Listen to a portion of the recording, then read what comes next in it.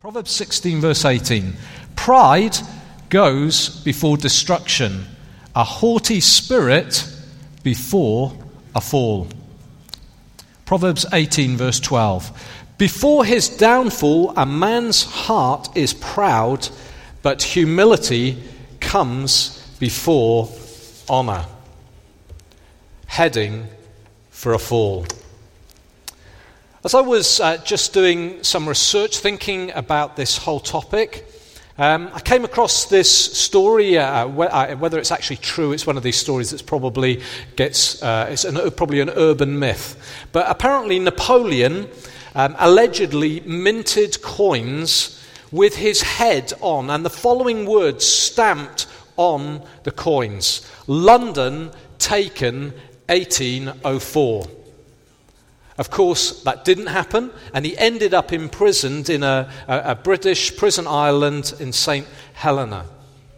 Pride comes before a fall. I remember years ago when we were building the church building in Hedge End, church that I used to be one of the leaders in, and we were building the building ourselves, and we were, a guy, Tim and I, were running the cables around the building. We ran all the cables around the building. It's a massive building, so we were up in the loft space. It was half built, and it was in the days when health and safety wasn't as stringent as it was today. And I remember Annette saying to me, "Steve, you must be careful. Please be careful. Anything could happen. Don't do anything stupid." And I just remember going, yeah, no, it'll all be fine. No, don't worry. What's going on? And I remember one day we were walking across the roof, and I was on my own. I was working on my own at that point. Tim was another part of the building. As you know, probably shouldn't be doing that. I'm in the rafters. And as I'm walking along, my foot slips and I fall through the rafters. I fall through the rafters. As I fall through, I whack myself going through, and I land on a concrete floor. Now, this isn't a smooth concrete floor. This is a concrete floor with bricks and nails and lumps of concrete all over the place. And I landed on the back of my neck there. I must have fallen about 8.5 feet like that. And all that Tim heard was this almighty thud, and then me speaking in tongues for about 5 minutes, because I just thought, I hope I haven't broke my neck. Pride comes before a fall. The Bible's clear. If we don't deal with pride, we are in trouble. And the really sad thing is none of us are immune to pride. As I'm standing up here and I'm preaching about pride, I'm just hoping I'm not going to fall off this stage this morning, because I know pride is an issue in my own heart, just as it is in yours. You see, the issue isn't just how to avoid being proud, rather finding where this disease is already lurking in our hearts. John Stott said this: "At every stage of our Christian development, and in every sphere of our Christian discipleship, pride is the greatest enemy and humility our greatest friend." This morning, we're going to unpack a little bit what these Proverbs are talking about, to help us avoid the pitfall of pride and to help us embrace humility. See, the first thing we really need to understand is the disease. We need to understand the nature of this disease. Barney Coombs, in a book of his, said this: "Pride is a horrible, ugly thing. It is very much like bad breath. The person who has it doesn't know it." There is nothing worse than bad breath. You don't realize yourself. So Annette buys these for me every week, and she says every Sunday before I go, nearly every Sunday, she says, "Have you got your mints?" And I'm going, "Sorry, what? Have you got your mints?" She said, "If you're going to be praying for anyone," she said, "you need to make sure that actually what they're not getting is halitosis. They're not getting bad breath. Because there's nothing worse than that. I might not realize it, but if I'm praying for you and I'm right in your face praying for you, you're like going, 'Oh, please stop.' You're not thinking about, oh, amen, oh, thank you, oh, that's so great. You're thinking, oh, please, God, tell him to, do something. We've all spent time with people who've reeked of pride. You see, it's very easy to spot in other people, but very hard to spot in ourselves. C.S. Lewis says this: there is no fault which makes a man more unpopular, and no fault which we are more unconscious of in ourselves. The more we have it in ourselves, the more we dislike it in others. Now, whilst we dislike pride, God hates it. In Proverbs 16 it says this: the Lord detests all the proud of heart. And when the Bible talks about pride, it's fundamentally talking about people, men and women, who live without reference to God, who created beings who choose to live for themselves, choose to ignore the God who created them, who breathed life into them, who gave them existence, who sustains their lives, and they choose to ignore him and ensure that they themselves are the center of their own world. That is what the Bible is talking about when it's talking about pride. It's talking about the man in, like in Proverbs chapter 10 verse 4, Psalm 10 verse 4, who it says this of: in all his thoughts there is no room for God. It's very easy to say, oh yeah, that's people out there outside just have no room for God. How much room for God is there in our daily lives? How much do we think of God, put God first? It's a challenge to us all. Pride is having an unduly high view of ourselves, of our own abilities, of our own merits, and such that we don't think we need God to help in our lives. We're able to cope. We're able to cope with stuff in work. We're able to cope with situations at home. And God sort of comes in, is tacked on here and there, but really, we're not really trusting him. Pride robs God of his legitimate glory in our lives. In the Bible, the words used for pride mean lofty or haughty. And Paul in 1 Corinthians chapter 4, he uses an unusual word for pride, which means puffed up, overinflated, swollen, something that's distended. Tim Keller, in his book The Freedom of Self-Forgetfulness, says this word is related to our word for bellows, and it's a really good analogy. It's a good illustration of what the word means, because it's like full of air with no substance. That's what being puffed up is, full of hot air, and yet there's no real substance, no reason for it. And as you read through the Bible, it really seems that the first sin was pride. Before Adam and Eve, it seems that pride was found in the devil, in Satan. There are two passages which talk about the downfall of a king. But the language in both cases seems to talk of something beyond beyond just a king. And the two passages is Isaiah chapter 14, verses 12 to 15. That passage talks about the king of Babylon. And there's a passage in Ezekiel chapter 28, verses 12 to 17, which talks about the king of Tyre. And it's the nature of prophetic passages of prophecy to talk of something beyond, not just something that's happened around at the time, but something beyond that. And so there are lots of prophecies in the Old Testament which point to Jesus coming, and yet they refer to something happening around the time, but it's also pointing towards Jesus. These two passages actually point back, and they give hints and insights into what was happening. This is what Ezekiel says. Listen to this. You were anointed as a guardian cherub, for so I ordained you. You were on the holy mount of God.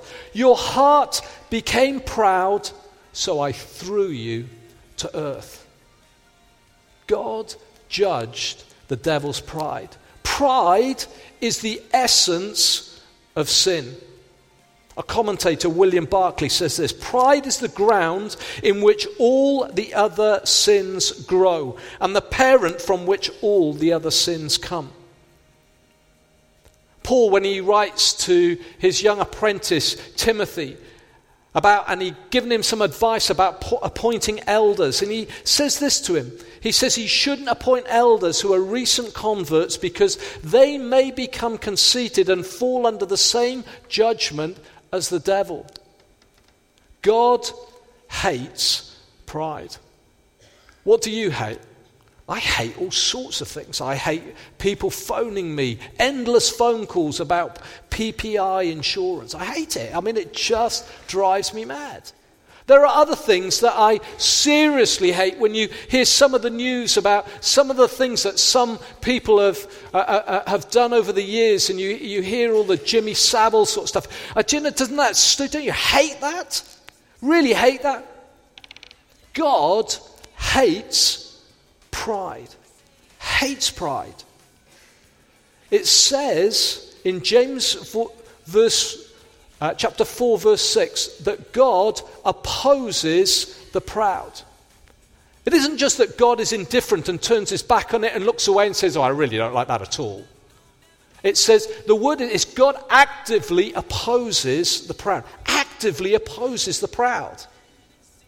Oh, actively opposes the proud? It's a scary thing. God, if we're proud, God is against us. If pride is so dangerous and it's so hard to see, what are the symptoms? Talked a bit about the disease. Let's talk about the symptoms of pride. You know, the symptoms, you go to the doctor and you start to explain the symptoms, and the symptoms help point to the root of what's going on with the illness. Pride isn't easy to spot, but there are some telltale things that we can see that point us towards pride. The Bible gives us two great stories. One is a parable, and one is a real-life incident that point towards pride, that give us some illustrations of what's happening when we're proud. And the first is a parable told by Jesus about a Pharisee and a tax collector going to pray. A Pharisee's very religious, a tax collector irreligious, not he's not well thought of in the community. And Jesus, in this parable, in Luke chapter 18, verse 9 to 14, he tells this story of they go to pray at the temple, and the Pharisee is praying, and he's got the tax collector, and his prayer is, God, I thank you that I'm not like that tax collector there. Oh. The tax collector, his prayer is, oh God, have mercy on me, a sinner. Jesus says that it was the tax collector who goes away right before God. Because God resists the proud. The second story is a real life incident just before Jesus is going to be crucified. And what happens is Jesus is with his disciples, and he's warning them that they're going to fall away because of what is about to happen. Peter proudly declares this: even if everybody else falls away, I will never disown you.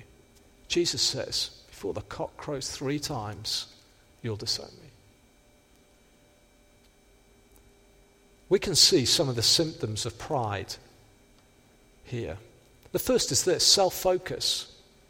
It's all about me. The Pharisee's sole focus of praying was himself. Just focused on himself. It's hard to miss Peter's me-centered statements. You know, over the years, Annie and I have become a bit attuned to whether people are really interested in anything other than themselves. We listen out for it. We listen out for what's the focus here? Is this all about self?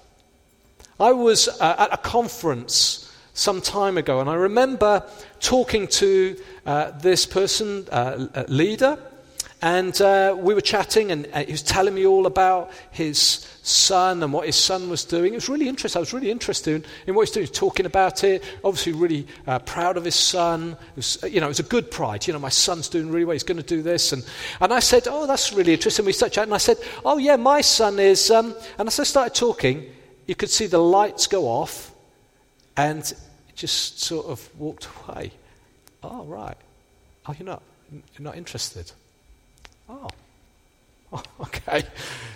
Feel a bit humiliated in the moment. All right, I might, yeah, okay. It doesn't matter. Okay. And then you find pride in your own heart. Oh, well, do you know what I mean? Stirs something in you. Are we the center of our own universe? Do we lose interest when the conversation is no longer about us? Are we always waiting for a gap in the conversation so that we can drag the conversation to something we want to talk about or a story we want to tell? What about when we have ministry times in church and you think, oh, I couldn't go forward because what would people think about me? We are so self-focused. The root of self-focus can be pride. The second symptom is this is overconfidence. This is a real challenge. Listen to what Peter says. Even if I have to die with you, I will never disown you. I will never disown you. I won't do it. All the other disciples said the same. Do you have a good measure of yourself? I remember years ago when I was in university, I grew up playing football in a Welsh school. Rugby was the sport, but all I ever played was football. I played rugby, I think it was twice or three times. I played on the wing. Basically, what would happen is they would throw me the ball, and I would catch it, hopefully, and then run as fast as I could before I got hurt. Okay? Because I was fairly small. They were all bigger than me. That was my sum total of rugby. Went to university, and everybody knew we had a big game coming up, serious game, some good rugby players playing, and they said, Steve, you're a good sportsman, we need someone to play scrum half. Will you do it? I said, well, I've not done it before, and they said, will you do it? I said, and I'm thinking inside, it can't be that hard, can it? Think I could do it? So and this game starts. I mean, rugby got this big pack of blokes in front of you. I've got an outside half. So if you don't know rugby, the scrum half throws the ball to the outside half. Okay, the outside half has played a really good standard of rugby. There is a weak link here, and it's standing in the middle of them. So what happens is the first time the ball comes, and what happens is you've got to be able to throw the ball that way and that way. Well, that way's easy because I'm right-handed. That way is not so hot. So the scrum half is standing there, and he's getting balls that are out there. He's doing this. The ball's bobbling. And normally you stand about 20 yards away.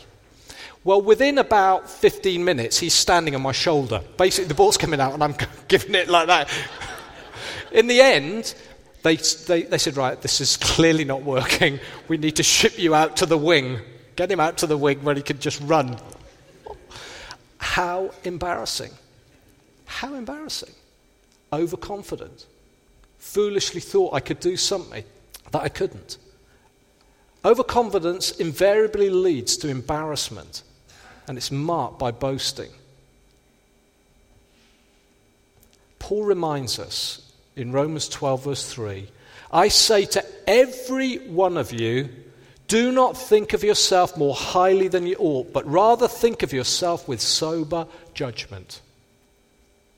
I want to say to you, if you're doing your GCSEs or A-levels at the moment, sometimes pride can sneak in.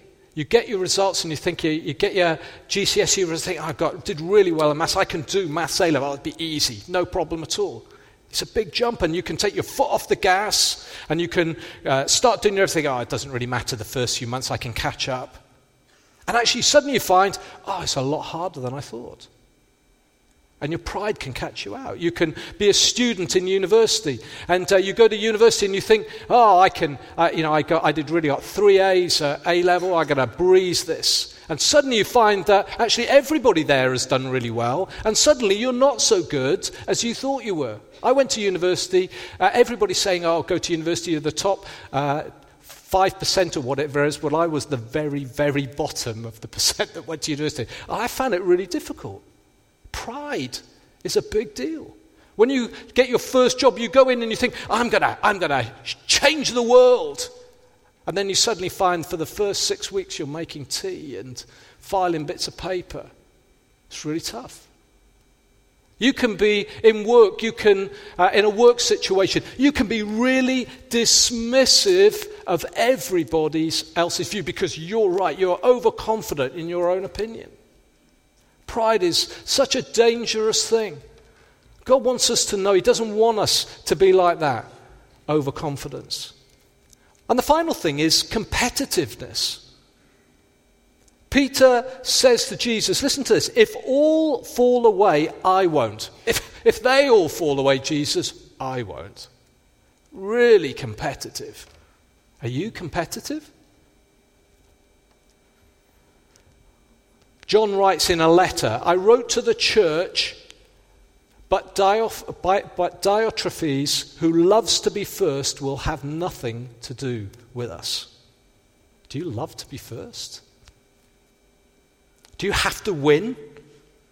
How do you react when other people get mentioned and your name isn't mentioned? But you were there, I was there, didn't they remember me? Didn't Steve see me? What about one-upmanship? I don't know if you've seen, there's been programs about billionaires on the television, and basically it seems to me that what happens is if someone's got a bigger house or a bigger basement or a bigger swimming pool, it seems to be you've got to knock your house down, and you know, it just seems everybody's driven by being competitive, by being better than the person next to them. Is that something that drives you? Is that something that catches you on occasions? Because we can all be like this. I find myself can get caught by these sort of things. Do you have to have a better story? Do you always have to have the last word? What about rubbishing others to elevate yourself?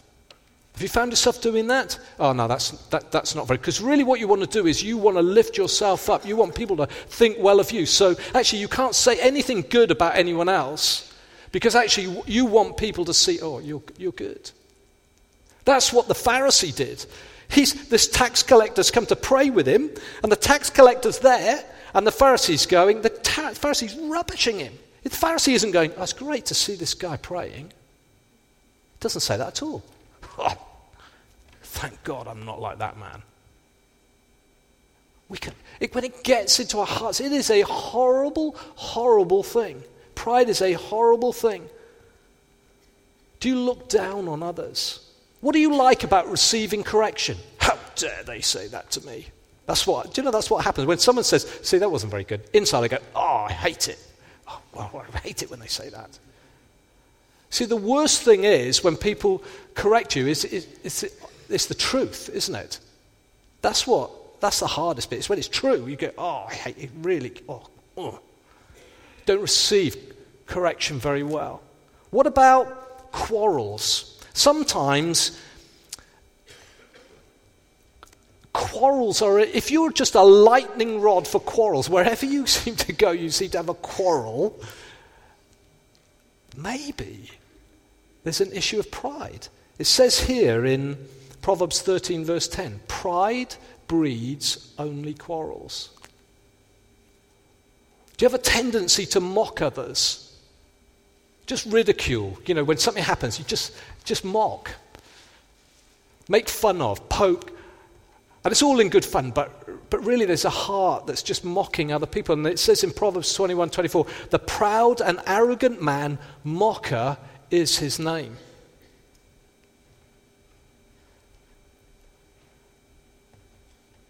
We're not to be overwhelmed with guilt. Okay?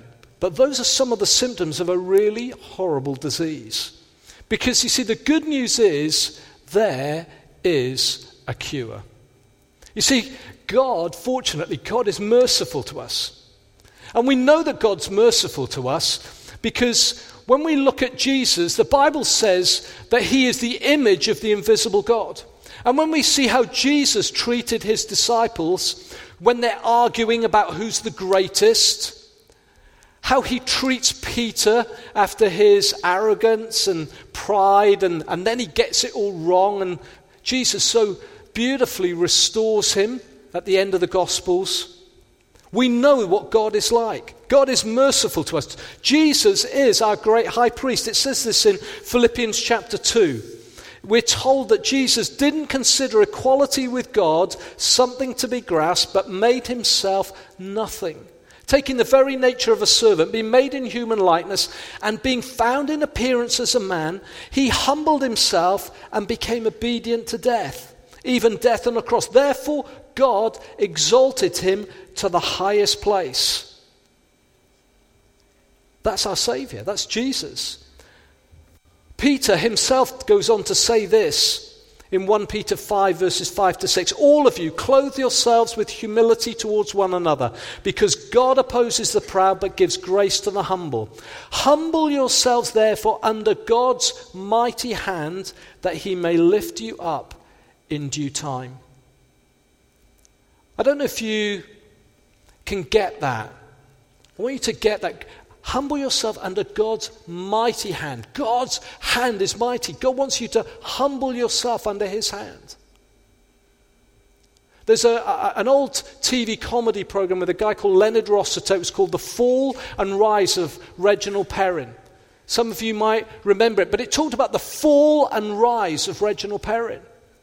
And it was a guy who decided he was ran away from his home, everything, and then came back and tried to change. And it's about how his life changed and the battles that he had. And it was obviously very humorous. But I want you to hear this. When Jesus was born, an old man called Simeon prophesies about Jesus, and he says this in Luke chapter 2 of Jesus. He said that this baby is destined to cause the falling and rising of many. The falling and rising of many. You see, Jesus has come to bring people low under God's mighty hand, that God might raise them up. Jesus has come to deal with the issue of pride. I came across an old commentator who gives a really helpful analogy. And he's talking back to the children of Israel who coming into the promised land, all that God's promised for them. And God's saying, if you live my way, I will bless you. If you don't, actually you're opening yourselves up to curses. And so God says, when they come into the promised land, he says, what you're to do, there are two mountains, and they're close together.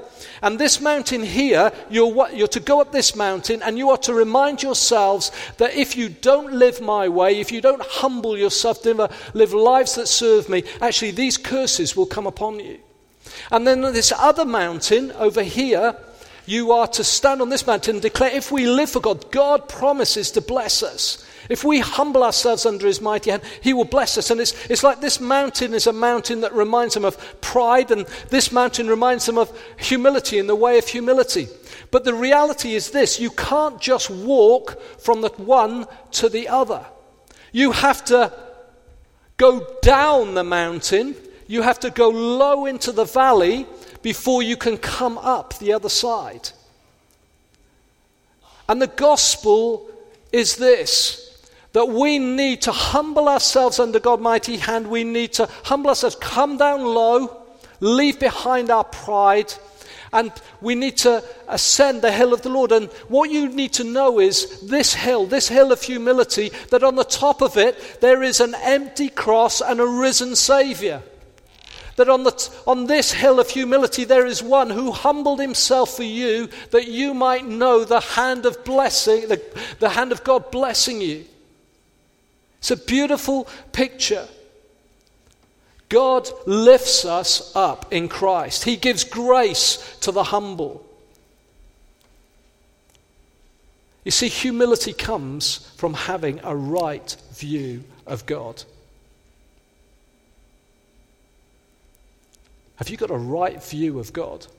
I got up one morning this week and I was feeling a bit sorry for myself. It's a bit pathetic, okay?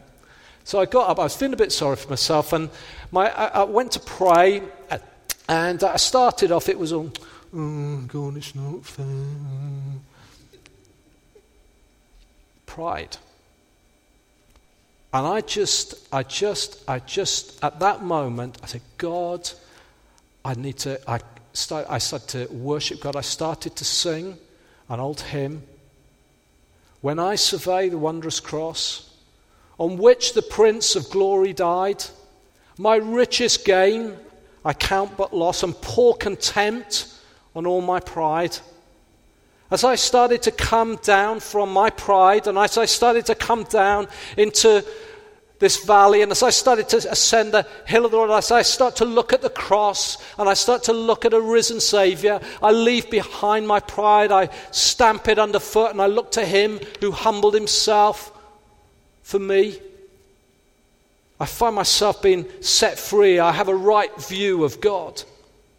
John Stott says this: every time we look at the cross, Christ seems to be saying to us, I am here because of you. It is your sin I am bearing, your curse I am suffering, your debt I am paying, your death I am dying. Nothing in history or in the universe cuts us down to size like the cross. All of us have inflated views of ourselves, especially in self-righteousness, until we have visited a place called Calvary. It is there, at the foot of the cross, that we shrink to our true size.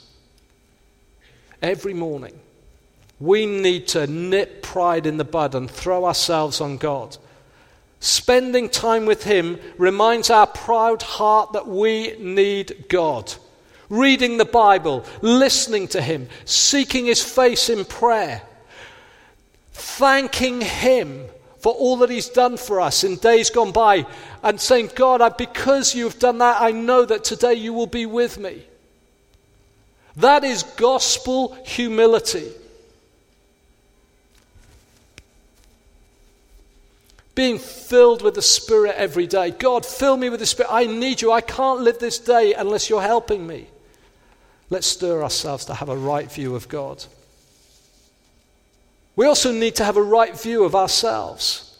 Have you ever been in a fairground and you go in those hall of mirrors, and you go in, and sometimes you go in and you see a mirror and it's a convex mirror, and you look at it and you suddenly see yourself, oh, I quite like the look of it. Oh, I'm quite chunky, aren't I? Look at that. I'm quite muscular. And then you see another mirror and you think, oh, no, that's really ugly. Oh, dear. Oh, do I really look like that? Sometimes we see ourselves, we just don't see ourselves as we ought to see. We're like we're in a hall of mirrors. For some of us, we're looking at ourselves going, oh, you're all right. And for other of us, we're beating ourselves up. We're like Uriah Heep. Oh, poor old me, I'm not very good. That's just as proud.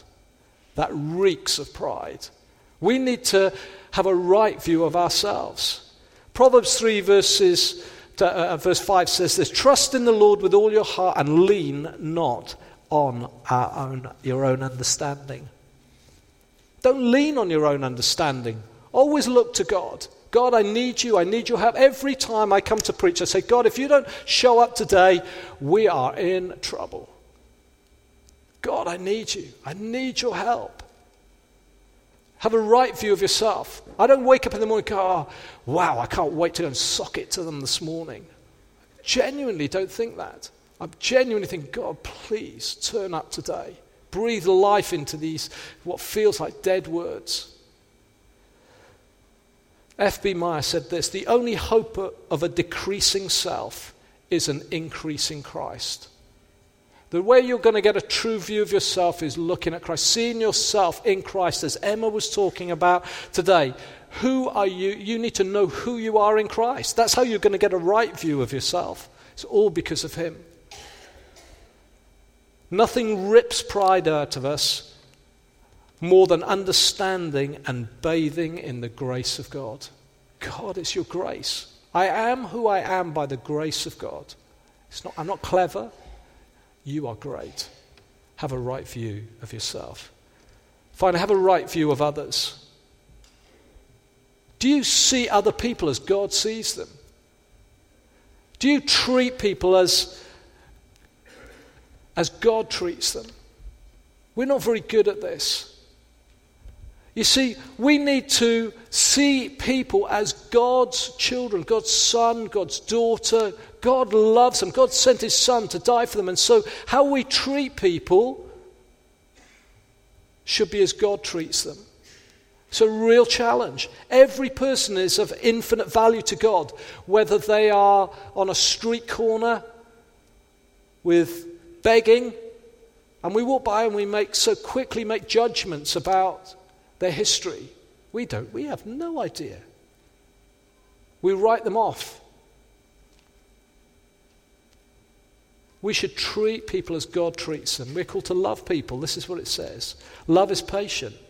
Love is kind. It doesn't envy. It doesn't boast. It is not proud. It isn't rude. It isn't self-seeking. It's not easily angered. It keeps no record of wrongs. Love does not delight in evil, but rejoices with the truth. It always protects, always trusts, always hopes, always perseveres. Love never fails. Paul says this: do nothing out of selfish ambition or vain conceit, but in humility consider others better than yourselves. Are there symptoms of pride in your life? I'll tell you, I see them in my own. Are you too self-focused? Are you overconfident? Are you unduly competitive? Well, be encouraged, there is a cure. It's a cure on a hill outside Jerusalem. It's a cure, a hill with an empty cross. It's a hill of humility where the Son of God stooped down, humbled himself, embraced humanity so that we, who are brought low before God through Christ, can be raised up. If you've been struggling with these things, I want to tell you, you are not alone. Everybody in the room is struggling with it. Okay? And if you think that you're not, can I suggest that you might be? We need to face the facts and repent.